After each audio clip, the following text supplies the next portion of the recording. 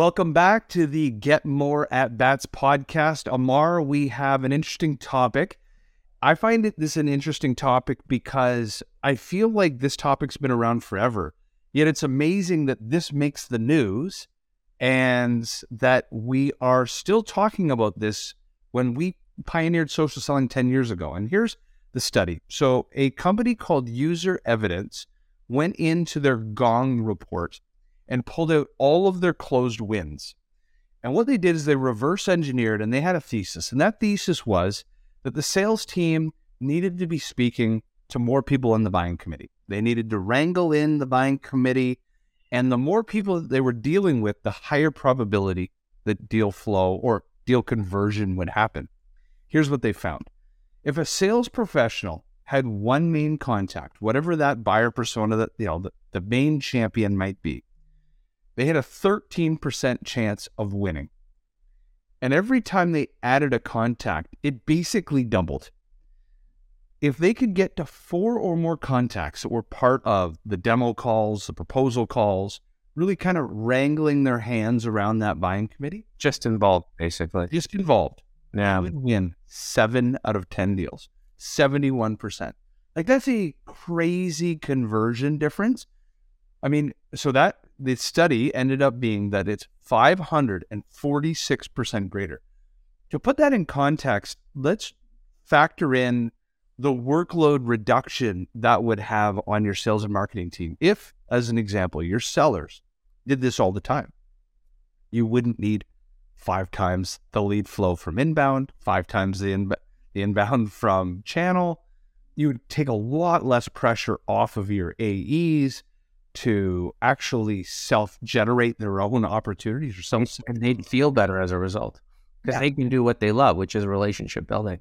So the first question I want to ask you is, like, why is this still so topical? This was a post on LinkedIn that went super viral. And I'm like, this is 2023. We're still talking about something they wrote in the book, The Challenger Customer, in 2018 or 19. And it's something that us as sellers have known for years. So why is this so relevant? Yeah, before I start, I'd just love to say that, that saying that less is more. Well, in this case, no, more is actually more, which is awesome. So I read this post, and my first initial reaction, my visceral reaction was, duh. Obviously, I think you had the same one. But I think every reader had the same one.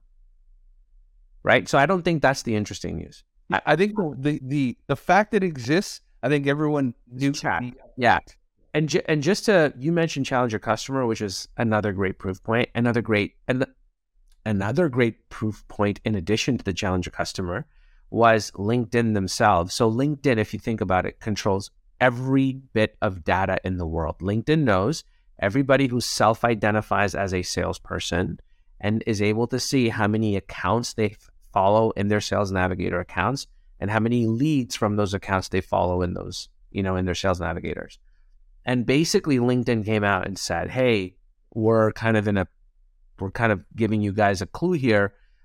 You should be tracking more people, because they found out that the average salesperson is only basically targeting 1.1 contacts in an account. Like, it's abysmally bad. And that number has likely not changed since you and I started in the early 2000s, right? In our sales careers. So this is a big, obvious moment. So the question is why? Here is the fundamental reason why. Because salespeople, specifically account-based sellers, Jamie, they don't have time. They don't have time. So the entire game of sales has basically been structured to operate on the following premise. You are going to be given this list. We're going to give you a phone. We're going to give you an email address. We might give you a tool like ZoomInfo.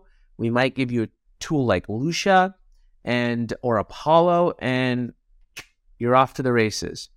And you and I have talked about on previous episodes that the average revenue contribution for an account-based seller is approximately 30% coming from marketing and or the SDR BDR function, meaning that account-based seller has a 70% self-generation gap that they've got to solve for.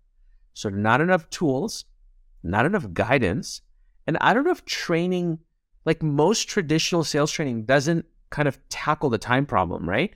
They're basically just like, this is how you negotiate better, and these are the words you use in meetings, and talk about these products, and they talk about AIDA and BANT at this like super fly conventional level without any specifics or tactics on how to buy back your time. So rounding out my rant here, all this basically equates to is everybody knows that if you talk to more people and if you know more people, obviously you're more likely to close the deal.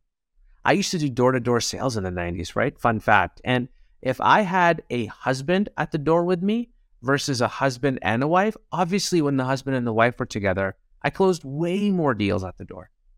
This is not rocket science. So I guess the big thing for everybody listening to this is, what are you doing to buy back your salespeople's time? What are you doing? And the answer traditionally, last point, and I'm going to give you back the floor, Jamie, is, hey, I'm going to get them a navigator license. I'm going to get them outreach. I'm going to get them this. I'm going to get them that. But the enablement and how it fits together to buy back time is the key. So that's my 2 cents on digesting. Exactly.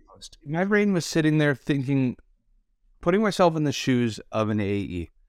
And if time, we all have the same, 164 or 168 hours a week. We're all born with the same amount of time. And the average AE is thinking about the path of least resistance. So which requires less work, which is easier? To acquire a second SQL. So you have SQL number 1. I'm drinking out of a Yeti water bottle. Okay. Now, I have a 13% chance of converting that to a win if I only have one contact there. And what user evidence found is that if I can get 4 to more, I have a 7 out of 10 chance. Is it less time consuming to just go find Yeti number 2, so Igloo Cooler? Now, statistically, I would need to do that 5 times to equal just deepening the relationship within that one account Yeti. And I think that perhaps the average AE says to themselves, I think the reason this matters and the reason where we're still teaching it is the average AE has just never done this math. And they've just said, okay, I opened one door. Okay, next week I've got to open another. The week after I've got to open another door for a net new account. But realizing that if they had just spent the time to go in and deep dive inside that same account, working with the customer to say, yeah, listen, our best customers typically bring these people to the call. Yeah. Why don't we bring these people to the call? Why don't we meet them? Exactly. So this becomes an enablement challenge. Perhaps not enough time has been spent on the skill set of how do you, when you're on a demo call, you meet that one champion that raised their hand, came in an inbound lead, or it was referred from a channel partner, or you called and you booked the meeting. And that one champion says to themselves, yeah, I'm going to push this upstairs. I'm going to be your champion. How do you teach the seller to not necessarily trust somebody else internally sell for you and coach them and say, listen, Go find them. yeah, number 1, we are going to stay honest with each other. We're going to have a meeting next week and a meeting afterwards. We're going to book a meeting within a meeting. And at the same time, let's ensure that we actually bring this buying committee together. And so here, how would you coach the sales professional, the AE, to be able to go into accounts and coach their customers to say, if you really want to do this right, here are the people that are going to be part of the buying committee. Here's where the pitfalls and challenges might be that you're going to encounter, and let's encounter them together. What would you do? I think first step before we even discuss that is just identifying all those people. Yeah. So this is, and they're probably not even doing that. yeah. So, and well, they're not. We have a decade the decade-long proof point of that, right? So a couple of quick things. If you think about where people are finding different stakeholders and accounts, for most of the world, it's still the websites and Googling. And then you're basically going to run into people that use LinkedIn on a semi-regular basis or a heavy basis. And they're going to have their own little hacks, but the free version of LinkedIn doesn't really return a lot of data, quite frankly. And then you have Sales Navigator, right? The usage of Sales Navigator is like, if you're lucky, you're going to generate a 10, 15% power user base in your sales team. So all of these basically are now massive issues to why people are not identifying other stakeholders. And then I think, let's assume that they are identified, right? Then you need to go out and basically start bringing them all together. So the coaching at that, so sales enablement has to coach salespeople on, hey, this is how you find, and then this is how you coalesce and bring everyone together. And I think it has to be measured as correct. Like it has to be on a KPI dashboard, as obvious as how many net new SQLs did we create? Yes. Okay, for every SQL, now part 2, for every SQL we created, how many stakeholders are at these meetings? And then basically being able to have an over-under. And every company is different, but if you have less than 3, completely discount this SQL. If you have greater than 3, then we'll keep it on the roadmap. So Jamie, one of our older clients, the telecom company based down in Atlanta. So this is actually a second part of the conversation I wanted to open up with you, right? Which is around the CSMs, because there is an application for CSMs, and there's a retention and renewal conversation here that's very important. And it's very on point, very topical.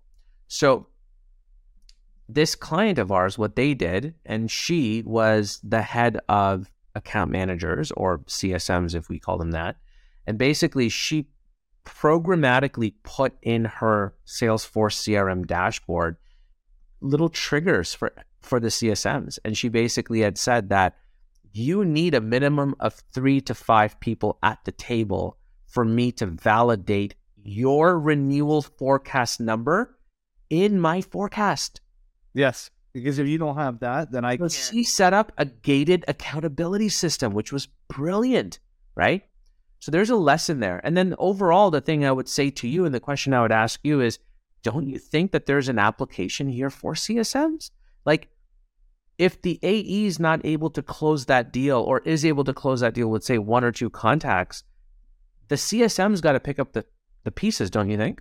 Well, yeah, because it's all, at the end of the day, you're all account management. You're all part of team revenue. One is just opening a door. One is widening the aperture of the opportunity there, but you're doing the same thing. So yes, it needs to be the mission of the revenue organization to, you call it getting more hooks, but like more hooks and more people. There are more departments, more use cases, more people talking about it internally. You got looking at the time, we're 13 minutes in. Let's wrap up, Amar. So to summarize, it's on the internet. It's very clear. Every account executive needs to be way more multi-threaded than they are. The reason that this even makes news is it's clear. If you went into your CRM, nobody's doing it. You could do a study within your own business. You'll most likely find that you're woefully single-threaded. This is why we created Pipeline Signals, to ensure that your account-based sellers are prospecting using the right tools, the right skills to not only open doors, but open doors with high conversion like this. So with that, Amar, get the audience, let's ensure audience will like and subscribe to this. Subscribe, follow us on LinkedIn, connect with us on LinkedIn. We'd love to hear from you. If you think we're speaking out of our you-know-what, let us know. No hard feelings. We got thick skin. We can battle politely with you. But if you enjoy what we're doing, and if you agree with the message we're putting out, let us know that too. This podcast is for you. Jamie and I want to help to create more at-bats for account-based sellers. That's it, right? Like the BDRs and the SDRs, we love you. We love you. But your account-based counterparts, they ain't getting much love out there. So we got to help them. And that's what this is about. Keep your ideas flowing. We'll do the same. Thanks for listening as always, and we'll catch you soon. Fantastic.